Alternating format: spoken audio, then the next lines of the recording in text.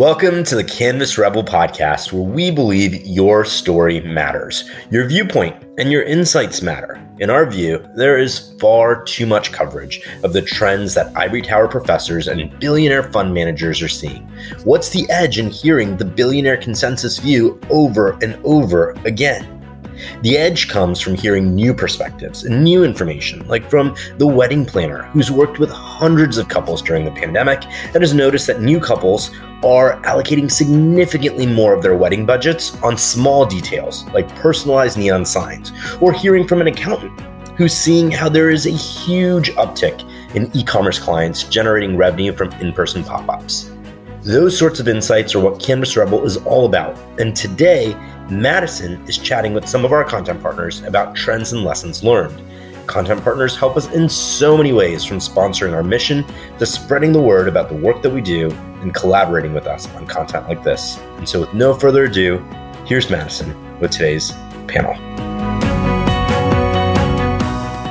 Hi everyone, my name is Madison. I am so excited to be back with another episode of our podcast, talking about all things real estate and the many paths to wealth creation. So I have 5 extremely talented individuals here with me today.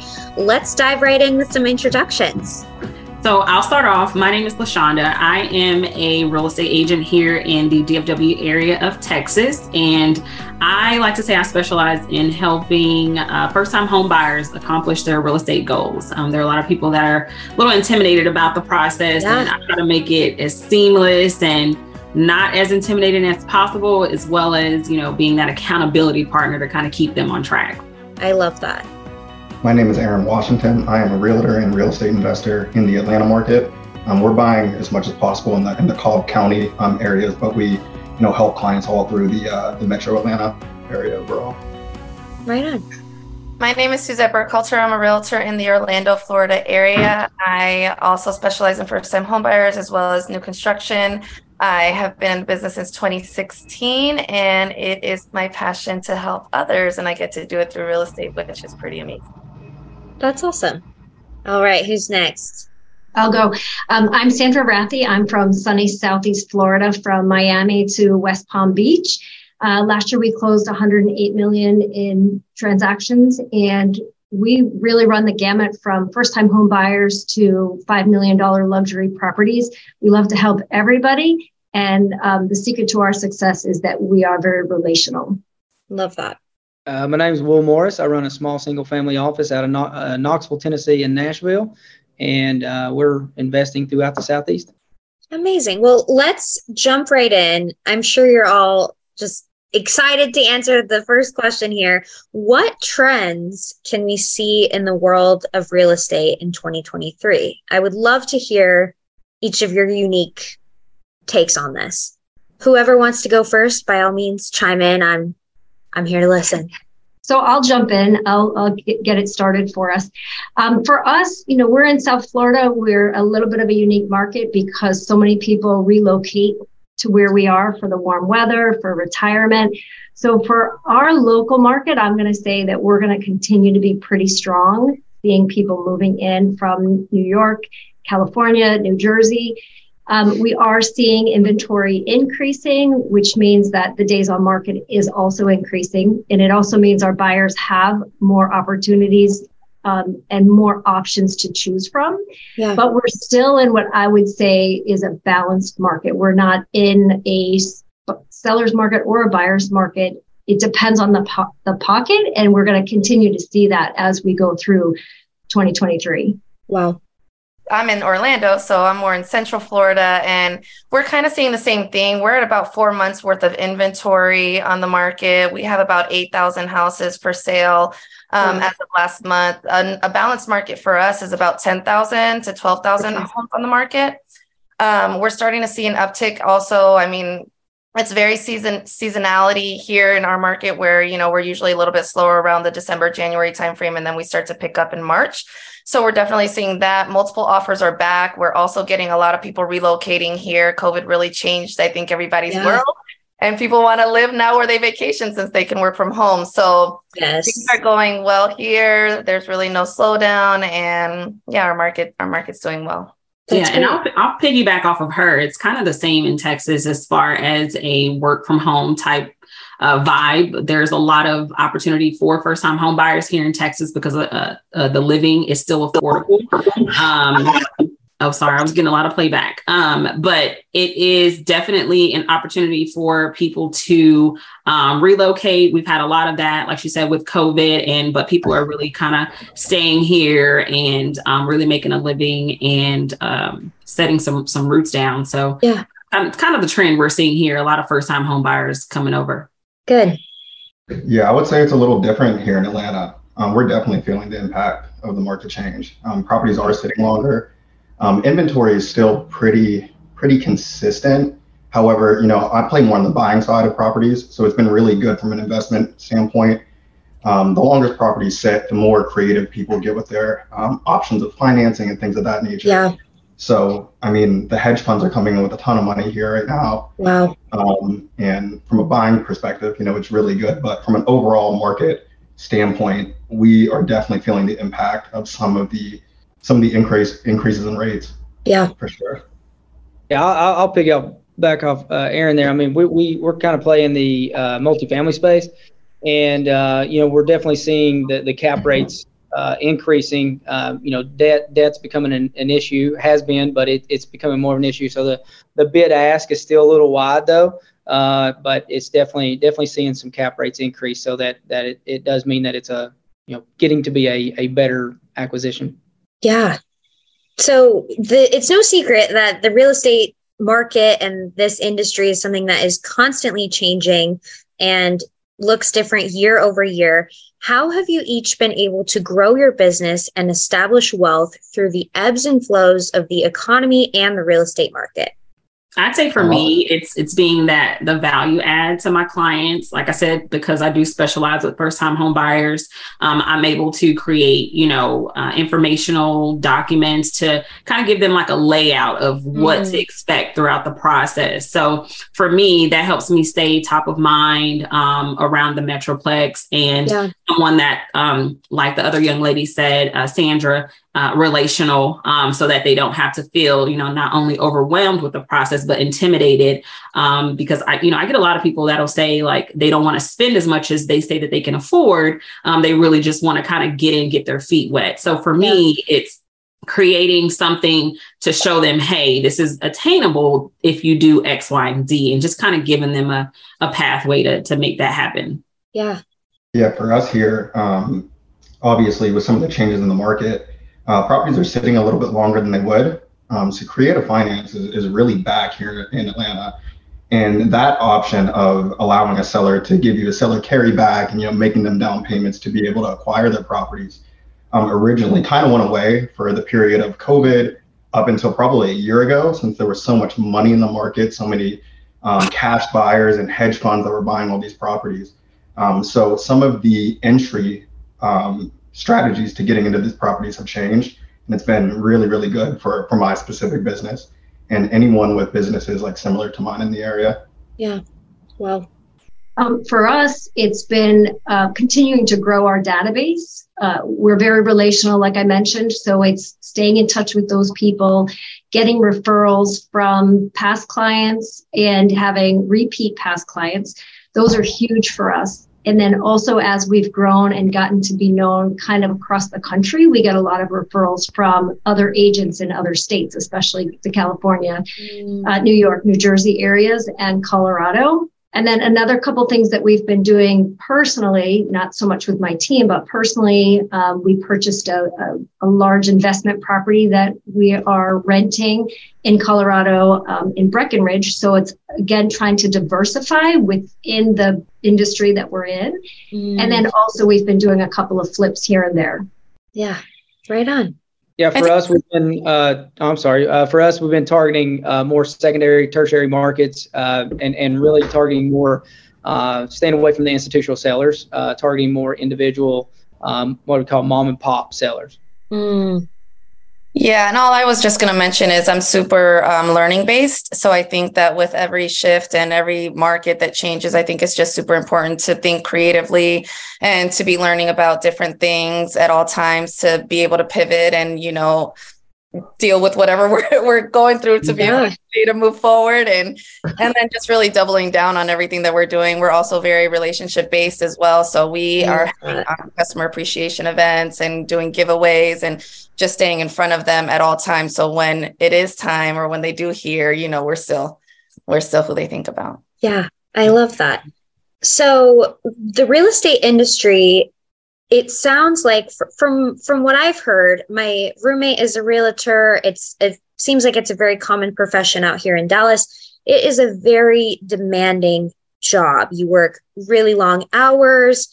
Sometimes you're working on the weekends, showings, taking clients on tours. It's very demanding. And I want to say kudos to each of you for working in a career that is so focused on the well-being of other people. How do you all practice self-care and take care of yourselves in a way to avoid burnout in a high demand industry?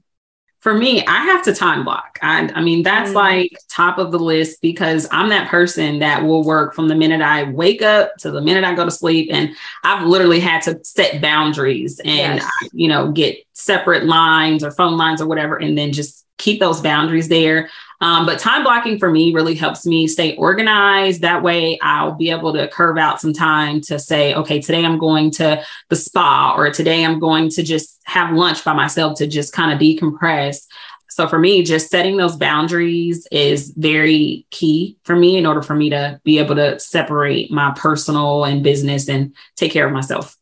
And that's applicable in all industries, not just real estate too. I think across the board, as a society, we need to set better boundaries. Yeah. We say happy Friday, like it's really something. And I'm like, real estate, Friday means nothing. It just means you're about to go do some more work this weekend. Yeah. Yeah. I would completely agree with what she said. We absolutely have to time block. And for me, I have to really plan in my personal life. I think we're all of us on this podcast are high achievers. So work is something that comes natural to us. So we really do have to plan ahead and say, okay, when is the personal stuff coming into play? We have to plan those vacations in advance, and then, kind of fill some spots in and reserve that for personal life. Otherwise the work can get away from us. Yeah. And I really try to weave it in with work as well. So when I'm traveling somewhere, I might visit another office and learn something from them while I'm there, trying to merge the two together a little bit at the same time, so that I'm accomplishing great work things while I'm also accomplishing great personal things. So I always say I work hard and I play hard. And if the more you can mix them together, the more successful you are in both, I think. Yeah. Well said. Yeah. I think it's important to know that burnout is an actual thing. I think it's kind of like one of those phrases. And it didn't take me until last year, ending up in the hospital, that I was like, wow, I'm not Superwoman. I'm a mom, I'm a wife, I'm all these things. And, I work hard. So once that happened last year for me, I realized I really have to time block it. I really have to say, on Mondays, especially if I worked all weekend, I'm dropping the kids off at school, and then it's just me time. And me time can look like getting my nails done or a massage, or sleeping all day and just watching Netflix, So I'm very intentional now about making sure that I have that time for myself, because it's a real thing. Yeah. And taking off that guilty feeling, because sometimes you feel guilty. Like, oh my gosh. Right. You have to prioritize yourself.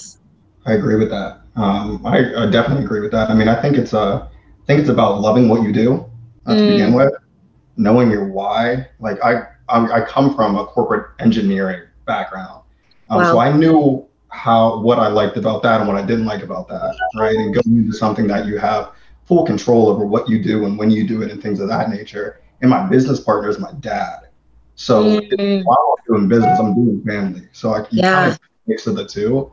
Now it is hard to break business off of personal. They always intermix and intertwine within real estate. And if you're an entrepreneur, however, you're always going to be doing two things at once. But as long as you like it, then it really doesn't become a burden, in my opinion. Yeah, definitely. I agree with Aaron. Again, that's especially running a family business. I mean, it's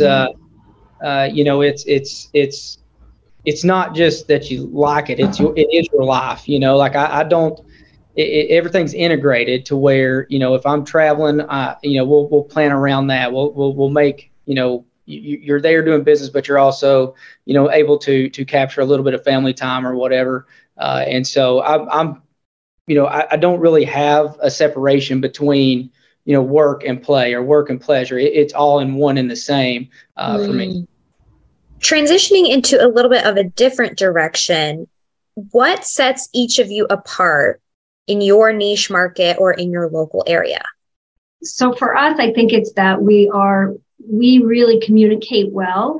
And I keep saying the same word, relational. We really don't look at it as a transaction. It's their people and they're part of our life, and we become connected with them and we understand them and what they're looking for. And if they start to sell their house and they decide to change their mind and wait, that's okay. We're here for the long haul with them. We're not here for a quick sale and be done. Yeah. So I think it's really understanding the client and their needs and being there for them for everything. If they need us to hold their hand because somebody passed away and that's why they're selling, then that's what we're going to do. If they need us to roll up our sleeves and help pack some boxes because they just can't do it, that's what we're going to do. So we're there for every step of the process, no matter what it is that they need. That's so I agree great. 100%, Sandra. Like that relational word it's a thing. And it has to be if you're going to be in this realm, because people are buying and selling real estate. That is an emotional transaction for a lot of people. So being able to just be human in the transaction is, I feel like, what sets me apart, because it's not just a transaction for me. Of course, yes, I want to make money. This is how I feed my family. But I also understand that you had multiple choices and, you selected me, which I appreciate. But I make sure that what you need is communicated across, across everywhere, whether it's the title company, my brokerage, whatever trade is involved in the process. I make sure that your needs are met, that you're understanding what you're doing. And if the communication is not there, from a different side of the transaction, I'm making sure to keep all those lines connected. I've taken the DISC assessment. So I've learned that I'm a high S. So I am the person that kind of keeps the glue together. Yep. Keeps the pieces together as the glue. So it's just natural to me to be that problem solver, or to be the one to say, okay, this is broken, or this is not connected. Let me pull it back together. And I feel like that's what sets me apart, being able to do that and not just look at it as another commission check. Yeah, I love that.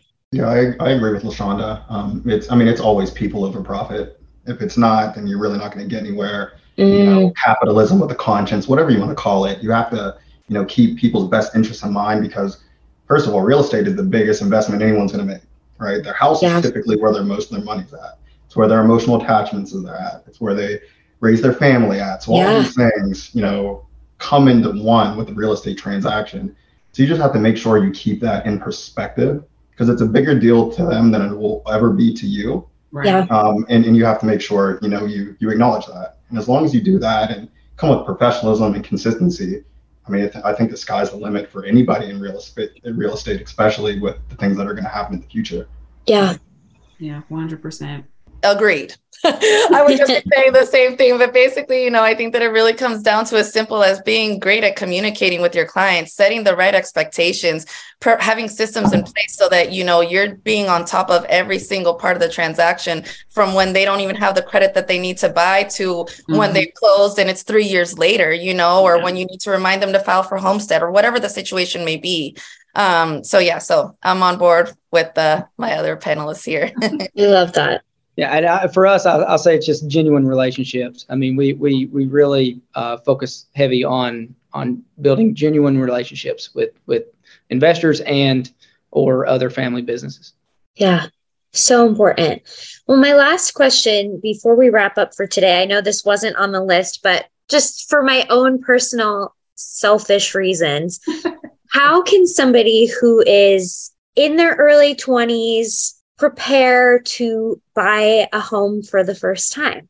I would say it depends on what your end goal is. Are you looking to buy and also build wealth with it? Or are you buying just to, have a place to call your own? So it kind of starts there. Like, why do you want to buy? Almost like us. What's your why? Do you just want to buy to say you have a house, or do you want to buy because you want to build that generational wealth for your family as you, journey on going forward? So that's something I think. And what if you don't know? You talk to us. That's what we're okay. Don't trust Google. We'll have you figure it out. Noted. Yeah, noted. absolutely. I'm a fan of the. Oh, I'm sorry. I'm a fan of the. I don't know what you call it, but it's like where you buy a duplex and you kind of live in one side for a minute and rent the other out, or a quadplex. And I'm a big fan of that. I think that's a great way for any younger person to get started. Not only are you getting a place to live, but you're also immediately starting that investor journey, because house is a liability, in all honesty. So I know the realtor's probably going to beat me for this, but it really is a liability unless you have income that's paying for that, right? Because you got the payments, the maintenance, and all that. And so I'm a big fan of the duplex and renting it out, or quadplex and renting them out, whatever you can do. And then once you get that going for a year or two, then you could actually rent it all out and then use the income off of that to actually buy your first house that is technically your own house. That's really smart. I wholeheartedly agree. Well, my perspective is always, don't rush into buying a property unless you're ready. Like, there's nothing wrong with renting. There's taboo, don't rent, you're not getting equity. There's nothing wrong with renting. I promise you that. And I'm probably not that different in age to you. So I would wait, find out what's right for you. If you can get into some type of small multifamily house hack, have someone else's rent pay for your mortgage, and then just leverage that into your next property. And that's the easiest way to continue to buy properties and build a portfolio. But just wait until you're ready, I would say. Yeah. Sure. I feel so much societal pressure to be in a different season of my life than I am. There's nothing wrong with living in an apartment and renting and having a roommate, especially when, there's all these other things from navigating, the finances of paying off student loan debt and living in a major city. And I don't know. I need to tell everybody I'm on my own pace here. Right. It's a mindset. Like, you definitely have to be mentally prepared for it, because once you're a homeowner, it's all on you. Like, you're not going to be able to call the maintenance man and say, hey, my water's not working, or it's not getting hot. You're going to have to foot that bill. And, if you're not ready for that, then you're going to be in over your head. No, I've already had to call him way too many times. So I think the most important thing that I would say, go ahead. I would say for anybody kind of in that position to at least get with a lender and find out what the options are and how much money they need to save, even to get started. Even if you're not necessarily wanting to do it right away, at least have that conversation so that you know, like, where's my credit stand? How much money do I need to have saved? And if I save a little bit more, will I save on PMI, things like that? So just to educate themselves and understand what the conditions are. I have a daughter who's 21 years old, and she's already talking to a mortgage person so that she can plan ahead. How much do I need to save while I'm in college so that I can buy a house when I get out, assuming that she ends up in a location that she could afford a house. Yeah. So she may end up in New York City where she could never afford anything, but at least she knows going, what to be preparing for. And you can always change your path, but at least know what the steps are along the way. That's good. That's wise. You're going to say something, Suzette. That's exactly what I was going to say, that, I don't think that it's ever too soon to start the process, right? And educating yourself is key so that you can be as prepared as possible. And then also to never think that maybe you're not as prepared as you think you are. A lot of times people have a misconception that they're not ready and that there's not programs out there that can help them, that they can benefit from. So I think that, like she was saying, that education is just the first step, really. I love that. Google again. Yeah. the Google train, right? Yes. That is so helpful and brings me a lot of peace of mind. I know that's not something I had planned on asking, but it's never too early to start preparing for that. And I think I have this misconception that owning a home is this huge, lofty, unobtainable goal, when in all reality, I'm not that far off from that, I don't think. But I need to wait and make sure I am fully ready for all of the responsibilities that come with being a homeowner. And quite frankly, at 23 right now, I'm not there yet, but maybe we'll try again next year. Well, thank you all so much for your time today. This was a really eye-opening and an interesting conversation for me to learn more about each of you and your industry. And I'm so excited to see what this year has in store for each of you. Awesome. Thank you so much. Thank you so much, everyone.